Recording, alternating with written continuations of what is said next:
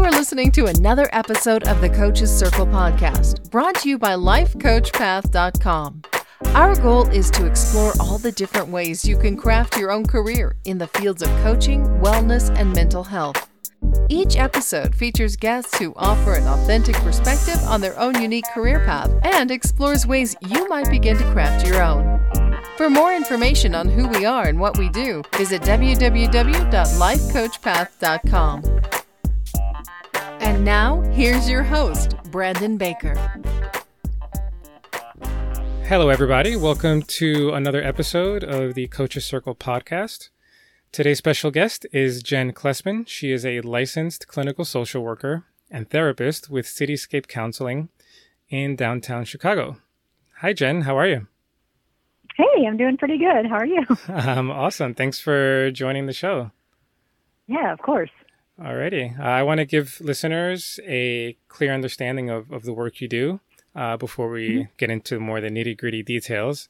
So just tell everybody about your background, a bit about your educational background, and I guess we can transition into some of the challenges that your clients face when they come see you.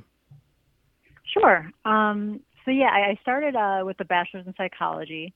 And then ironically, I thought I wanted to be a psychologist because that's usually what, we see on TV and learn about as far as therapists are. Right. I never wanted to be a social worker until I realized that it is a much faster course to the same outcome, really. Is that it was like a 2-year program, master's program, rather than going the route of a PhD.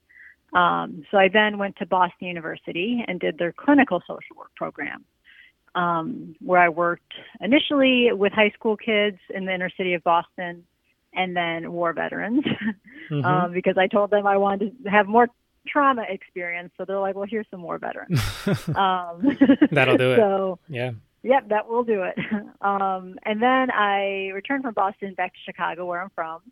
And I actually started working in an inner city school on the south side of Chicago, which was a therapeutic high school for kids that didn't do well in the larger school setting.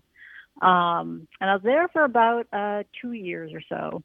And then they lost their contract with Chicago Public Schools. So then I learned that unlike Massachusetts, Illinois needed another certification to work in high schools, which is something I wanted to do. So I had to go back and get another year of graduate school, right, to just be certified as a school social worker, because I did like working with kids.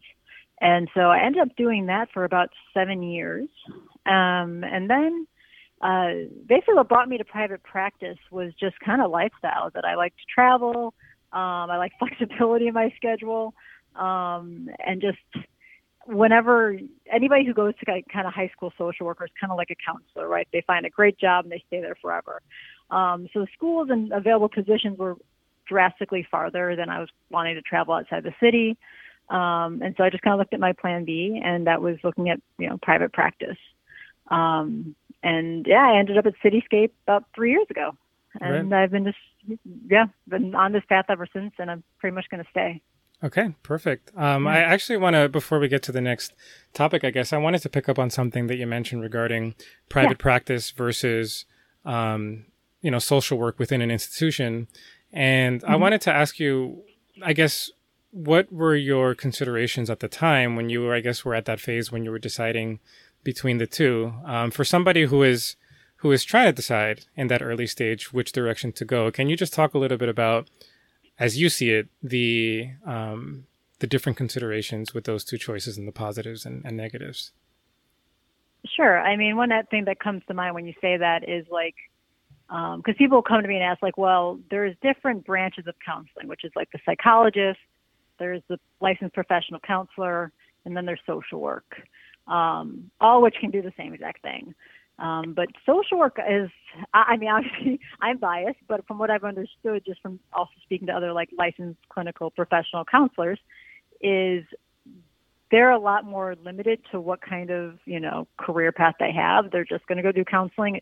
Their field is far younger than social work. So people just kind of know, they're professional counselors. So that's what they do. Whereas social work you can do so many different avenues. For example, I mean, I was in high schools doing just it was still counseling. It just looked a little different because I worked with a lot of special education and helping that. But yeah, you could work, obviously, we're kind of known for DCFS or whatever acronym it is in New York or wherever you are, the Department of Child and Family Services. Social workers are kind of associated strongly with that. But they really work in just a variety of settings. It's very flexible as far as like, well, I didn't really like doing one thing, but I can still use my degree and apply it to somewhere else. Right. Yeah. Okay. All right. So something else that a lot of young coaches or young therapists or whatever avenue those listening to the show are thinking of taking, one challenge that they face really is deciding, their educational path. And, with coaching specifically, I know that there is no kind of, set standard for coaches. There is the ICF. Of course, the ICF is doing great work with regards to coaching. But for an aspiring coach who is maybe their heart really more is with therapy, their heart really more is with possibly social work, but they see coaching as a quicker educational path to reaching their goals. What would you say to somebody in that position who might be thinking along those lines? I mean, I guess the way this is how I kind of think about it is like, at what point would I, as a therapist, point someone in the direction of a life coach? Is usually when they want to focus more so on life path, career, and like whatever they want to do with themselves in the long term, opposed to like with therapy where we work more just, obviously in mental health, right? Like, are you, how are you dealing with day-to-day life? How are you? I mean, there is always the fact that, mental health will kind of come up regardless.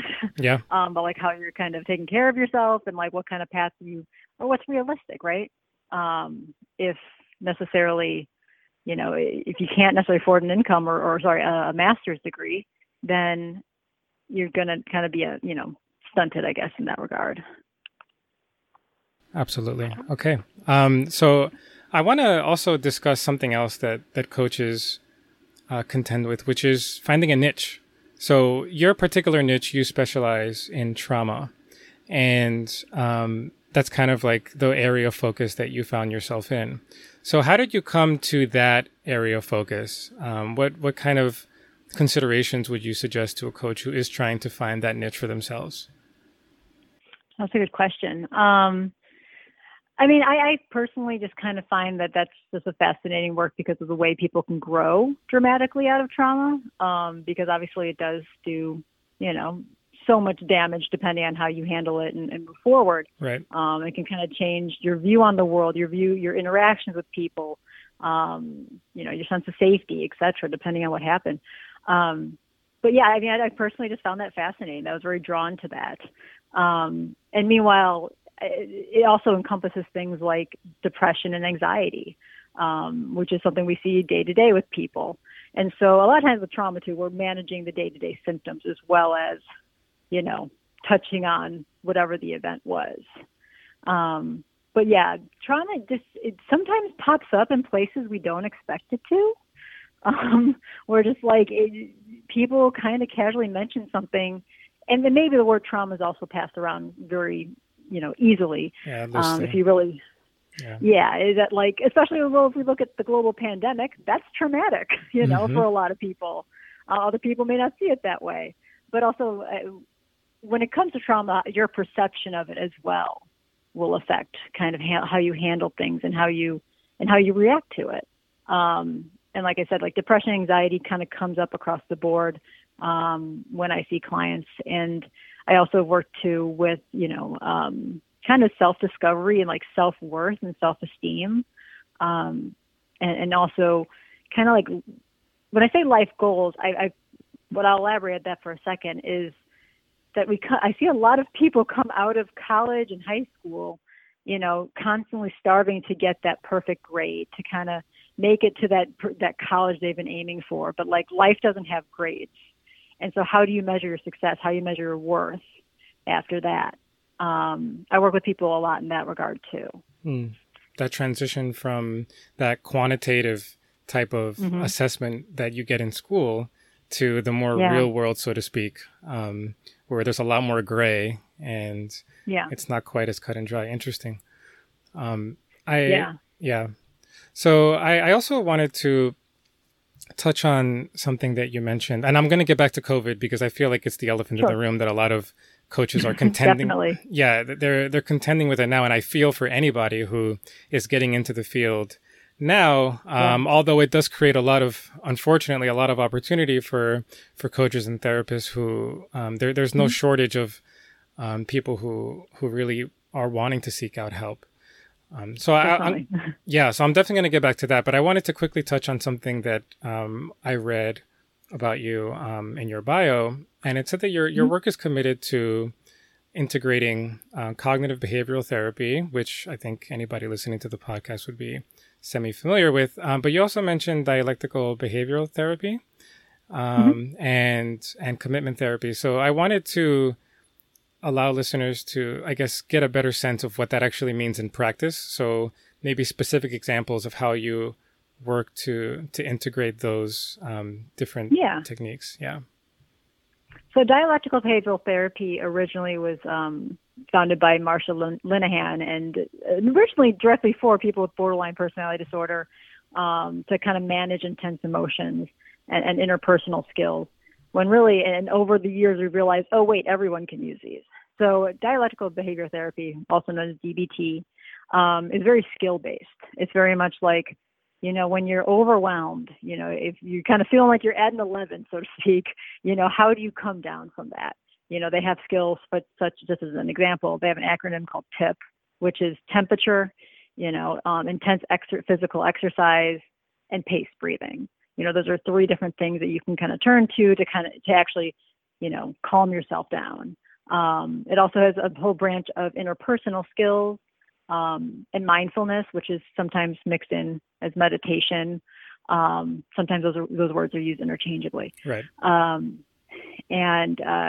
It's a ton of skills that give people really concrete. The other branch is emotional regulation skills as well.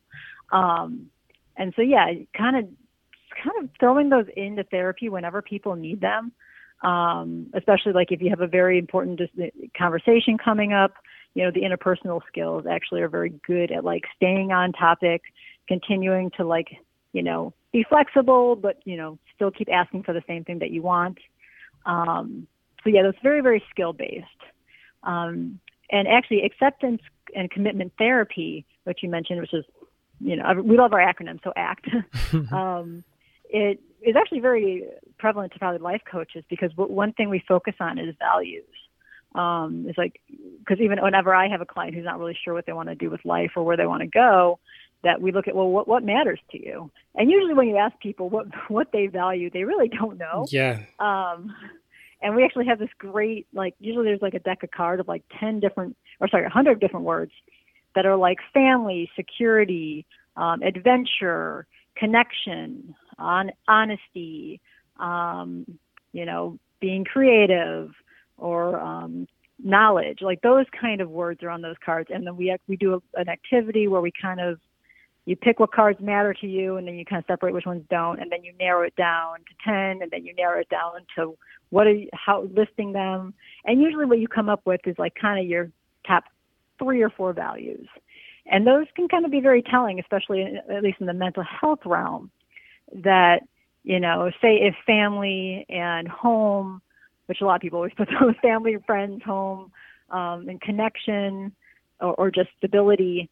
And those are your top 4 values, but you're not actually connecting with your friends, or one of those values is missing in your life right now. It's going to cause, you to struggle. And usually it's very clear sometimes, what people pinpoint, and then you can see well, you're not nurturing these values, that the things that actually matter to you. So it makes sense that you're not doing so good right now, right. Emotionally or mentally. Because every so often people, and I work in downtown Chicago, so people put nature, and I'm you live in a downtown area of a major city, which quite frankly, there's trees and stuff, but it's kind of cold for with all the concrete everywhere. Right. But it's like, so wait, it's really surprising sometimes when that one shows up. And you're like, okay, well, you're not really in nature, are you? Maybe it's time to connect with nature. Right, Yeah. right. Yeah, I'm in New York Yeah. City, so I completely get what you're talking about. There's Yes. basically Central Park, and that's about it. Everything else Yeah. is just like a concrete, there's no way to be able to get that unless you travel way, way out of the Yeah. city. So I guess if that does turn up to be a value, then that's obviously really insightful, because then you can gear the conversation that way. And actually, so that's one thing that I hope listeners are getting from this example that you just gave with the putting your values on cards. I spoke to another therapist who mentioned sand tray therapy, and not for children necessarily, but for adults. And I found that fascinating, because I think what that has in common with what you just mentioned is that sometimes adding a physical, a somatic component to a conversation can really unlock a lot of core, psychological, whether you want to call them values or truths or whatever you want to characterize them as, but it can really uncover a lot of important information that simply speaking often doesn't. And the reason for that might be, there might be some repressed emotions that the individual is guarding, whether, it's unconscious, of course. And having a physical component, I think, can help to bypass some of those mental, tricks that the mind plays on itself to guard itself from those feelings. And so obviously there are some domains, and I want to be very clear about this, there are some domains of psychotherapy that coaches have no business delving in. And they very explicitly shouldn't, but there are some that I feel could be instructive. So for example, adding a physical component to a discussion, there's absolutely nothing wrong with considering doing that in your own coaching practice, if that's what you feel is going to help the client see more clearly or express more clearly their values. And also see like what's in there. What I usually like to ask clients, like, what are you pretending you don't know, or what are you pretending is in your way? Yeah. Because a lot of times we know the answer to the question, Absolutely. like, well, how do I get from point A to point B? But there's something that, like, well, I'm pretending I need to have the perfect cover letter, or I'm pretending, or think that I need to, like, some lie we're telling ourselves that's like, well, I'm not good enough, so therefore I can't. Like, well, based on what? Yeah. So it's kind of like, bringing that some sort of physical aspect in too. Yeah, it's really fascinating how the mind works in that sense. It's, you would think the old classical idea of therapy, the cartoon where the person's just sitting on the couch and the therapist is, it's just talk. And I'm glad that obviously that's an old antiquated kind of way of looking at it that doesn't really exist too much anymore. But it's always nice to have these discussions, especially when you're approaching your career from a different perspective altogether, like coaching, That's, I think, when you have that interplay, when you have that cross where you're borrowing a lot of useful techniques from one, from one kind of domain to another, I think that's really how you grow a field. So I'm really grateful that you brought that up. Yeah, and also on that note too, just real quick, is that I think with ACT, there's things called like diffusion and imagery they use, where it's like, if you imagine something as like, your depression, for example, or if your anxiety is like a spiky ball, you have a lot more with that imagery. You can kind of see it and imagine it getting smaller and have like some kind of mind over matter feeling. It's like, okay, you can calm yourself down in a lot of different ways and control how you're seeing something that's actually, when you put it outside of you, you kind of say like, my anxiety is not me as a person. It's just something I'm experiencing. Right. Just kind of making a lot more things abstract. Yeah. It becomes a lot less just talk. Yeah, absolutely. Yeah. Awesome. So again, I wanted to go back to COVID, because I think COVID is not only the reality right now, but it's going to remain the reality for the foreseeable future, even after the vaccine. I think a lot of the challenges and issues that COVID has brought to light are kind of here to stay. So I want to ask you, two-part question. How has COVID impacted cityscape counseling in particular. How have you guys worked to, work around it or work with it? And you personally, I mean, with regards to the clients that you see, have you started to see a higher frequency of a certain set of type of clients, or what kind of issues have you seen it brought up? I mean, for one, with Cityscape, I mean, obviously we went all virtual to telemedicine, or teletherapy, whatever we want to call it. It's all over, Zoom or Skype or whatever platform you end up using, which is weird. We kind of address that with our clients straight away. Like, this is kind of weird. Like, I'm in my living room, you're in your car or wherever, and we're doing therapy. And some clients don't feel comfortable with the video, so we do it over the phone. But a lot of it is oddly kind of dependent on like insurance too. If insurance is covering it, the telemedicine, which thankfully all of them are at the moment, that's like, well, we as a practice right now are kind of like, we're not going back till 2021 because it's just not safe, especially living in a major city. I'm sure you can relate, is that like our clients will come in on public transportation. That's a lot of exposure. That's their anxiety. It's our anxiety, and our offices are not that big. And doing therapy in masks feels very disconnecting because you can only see the eyes, you can't really see the expression. So we're pretty much staying virtual and at home ourselves just till at least the new year. And something that the practice, since you did ask how it's affected us, has been very fascinating to see just how, we're trying to stay connected too, because initially, I think about when we left in March, there were like 13 of us, and then we had hired new people who were slowly coming on, like we had hired them in January. And so by now we have like 18 of us, but in a Zoom call, like that's very disconnecting because like I don't know who these other new people are because they're not talking. Right. So we adapted and actually have made smaller pods in order just to be more connected to each other and feel like we're in these smaller groups, and then we'll rotate, but still talking to each other just as coworkers, because we've definitely felt, or I felt rather, that those small interactions that, you have in the office or at any job where you're on your way to the bathroom and you just stop and ask your coworker how their weekend was. Like those things are very nurturing, they're very, connecting, and we're not having any of those right now. And kind of recognizing that like those were important. Yeah, that is one of those. I didn't mean to interrupt you, but I was just going to say that is one of the silver linings of COVID, is that it has brought to light those things we took for granted before that we just considered a part of day-to-day life. Like you just mentioned, that hallway conversation that lasts 30 seconds.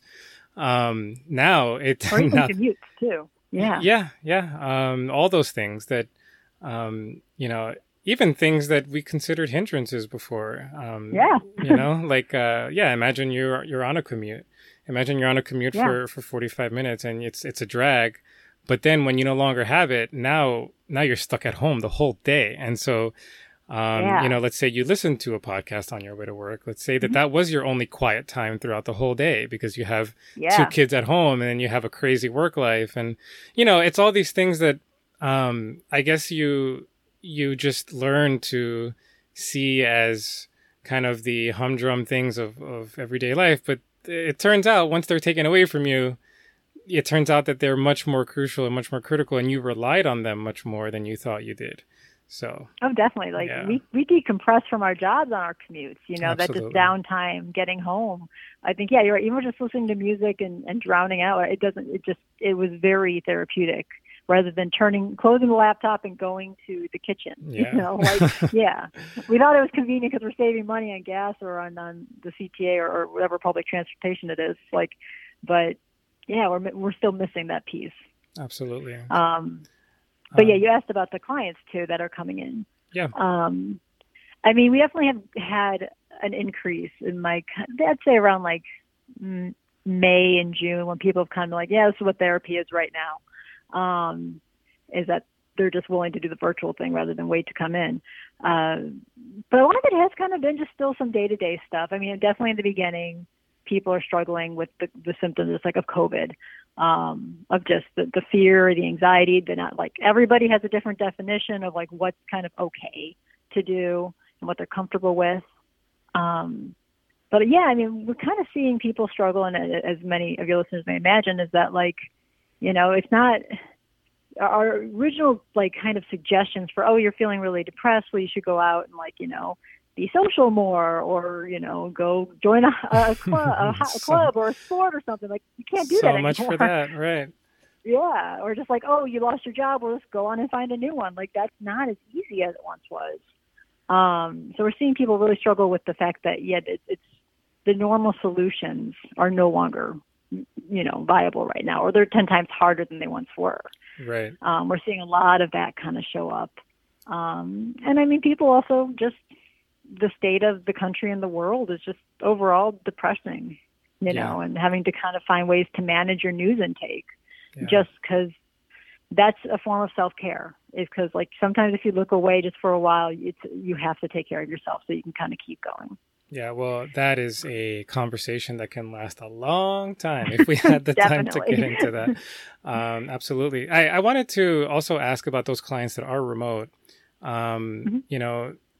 Aside from the fact that you just mentioned that there are some solutions that you can no longer suggest, keeping that aside for a second, have you noticed an increase or a decrease in how effective therapy has been now that you are removing that face-to-face, physical presence, which, come on, I mean, in the end, we're human. We thrive on that face-to-face connection. And especially somebody who is struggling through something, they're even less able to, overcome that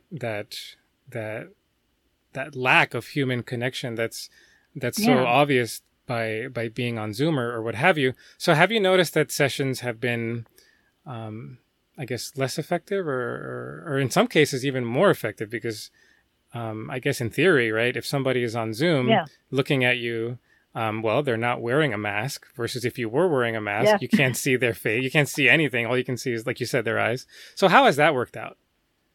I mean, it definitely, so it kind of has its pros and cons. I mean, I'd say there's still some effectiveness because we're still kind of talking about the same thing, regardless of if we're, face-to-face or not. Because, I mean, technically on Zoom, we are face-to-face.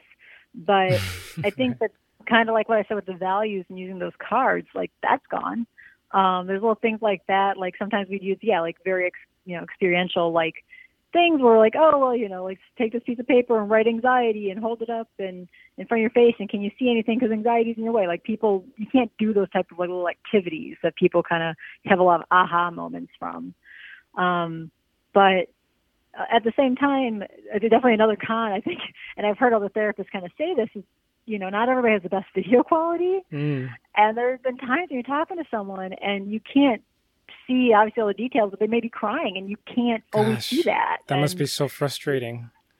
Yeah, and you're just like, oh, I wish, and sometimes expressing the frustration with them. It's like, I wish I was there with you so, we could just, sit in this and work through this, but it feels this level of disconnection. Just acknowledging it definitely helps. But yeah, that's definitely been more than frustrating. But on the flip side, I think there have been some just interesting pros too. It's definitely, I've had a number of clients who have moved out of Illinois reach back out to me and say, like, I want to do therapy again, but I haven't found a new person, but I saw you for 2 years. So, like, can I see you again? And the answer is yes. A lot of states are providing temporary licensing because of the major crisis. And so I'm like able to see them virtually. And that's been kind of a huge plus because you're able like to pick up and kind of have some consistency there. And I especially think that like it's been a unique experience in respects. Like I really can only think of 9/11 being the only other thing that compares where therapists are experiencing the same major crisis as their clients are at the same time. Right. And even that was mostly in New York. But to think that like I'm going through it too, or it's like, yeah, I'm feeling sluggish too, but then they're also seeing me at home, and like there's some interesting kind of, and obviously we do what's called self-disclosure when it's only in the benefit of the client and therapeutically helpful, but there's moments where like, it's become a bit more, I think, seeing therapists more as people because we're in our homes too. I have cats and they love to just jump in the middle of sessions. They just show up. So things like that have just been also a little bit more like connecting, they're in an interesting therapeutic way that we never would have gotten before. Yeah, I would have never expected that as a consequence. Yeah. Like it kind of keeps you both on the same playing field. It's no longer, I'm a professional in a professional setting, and you're a client coming to my office. It still very much is that, but it's the outward appearance, as you just said, I think would probably help a lot of the buy-in from the person that you're speaking to. It seems more authentic that way if they see that, well, you're in your living room just like I am, right? Right, so right. That's interesting. And I've seen a lot more people kind of also, and not that they didn't before, but more clients asking like, well, how are you doing?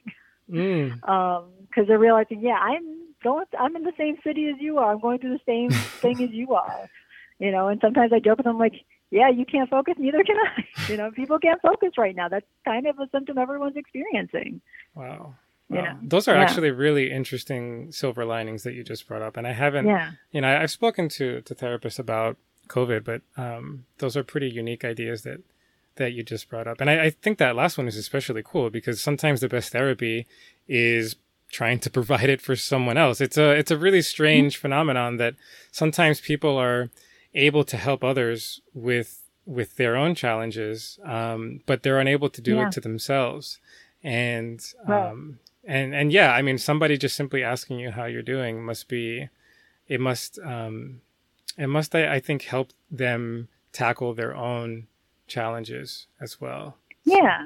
And also just, even the connection of saying, this does suck. Yeah, I'm in it too. Interesting. I don't like this either. Just kind of like agreeing, like, no, I'm in the same boat as you. And so in so many respects, but just having that, like, no, I do get it. When you say like, oh, I'm struggling with everything going on, it's like, no, I understand. And it's a different type of connection that we otherwise wouldn't necessarily be like, oh, well, I'm suffering from depression too, or something like that. We wouldn't go like, obviously, but just this is a very unique situation where that level of connection is actually helpful, I think. Absolutely. That's a very interesting perspective. All right, Jen. Well, that was really, really informative. I think listeners are going to get a lot out of all the stories you've shared. I think it's encouraging that you and Cityscape in general, and therapists in general, I should say, are finding ways to be adaptive in the face of COVID. I think that's kind of poetic in a way. That's kind of the conversation sometimes that is had between, I can especially say, coaches and clients, and I'm assuming therapists and clients as well, is that adaptability, that resilience. And so you guys are clearly doing that as well. So thank you so much for your time. And I want to give you the chance to share with the audience how they can find you and find out more about your work. Yeah, you can just find me at cityscapecounseling.com, one word.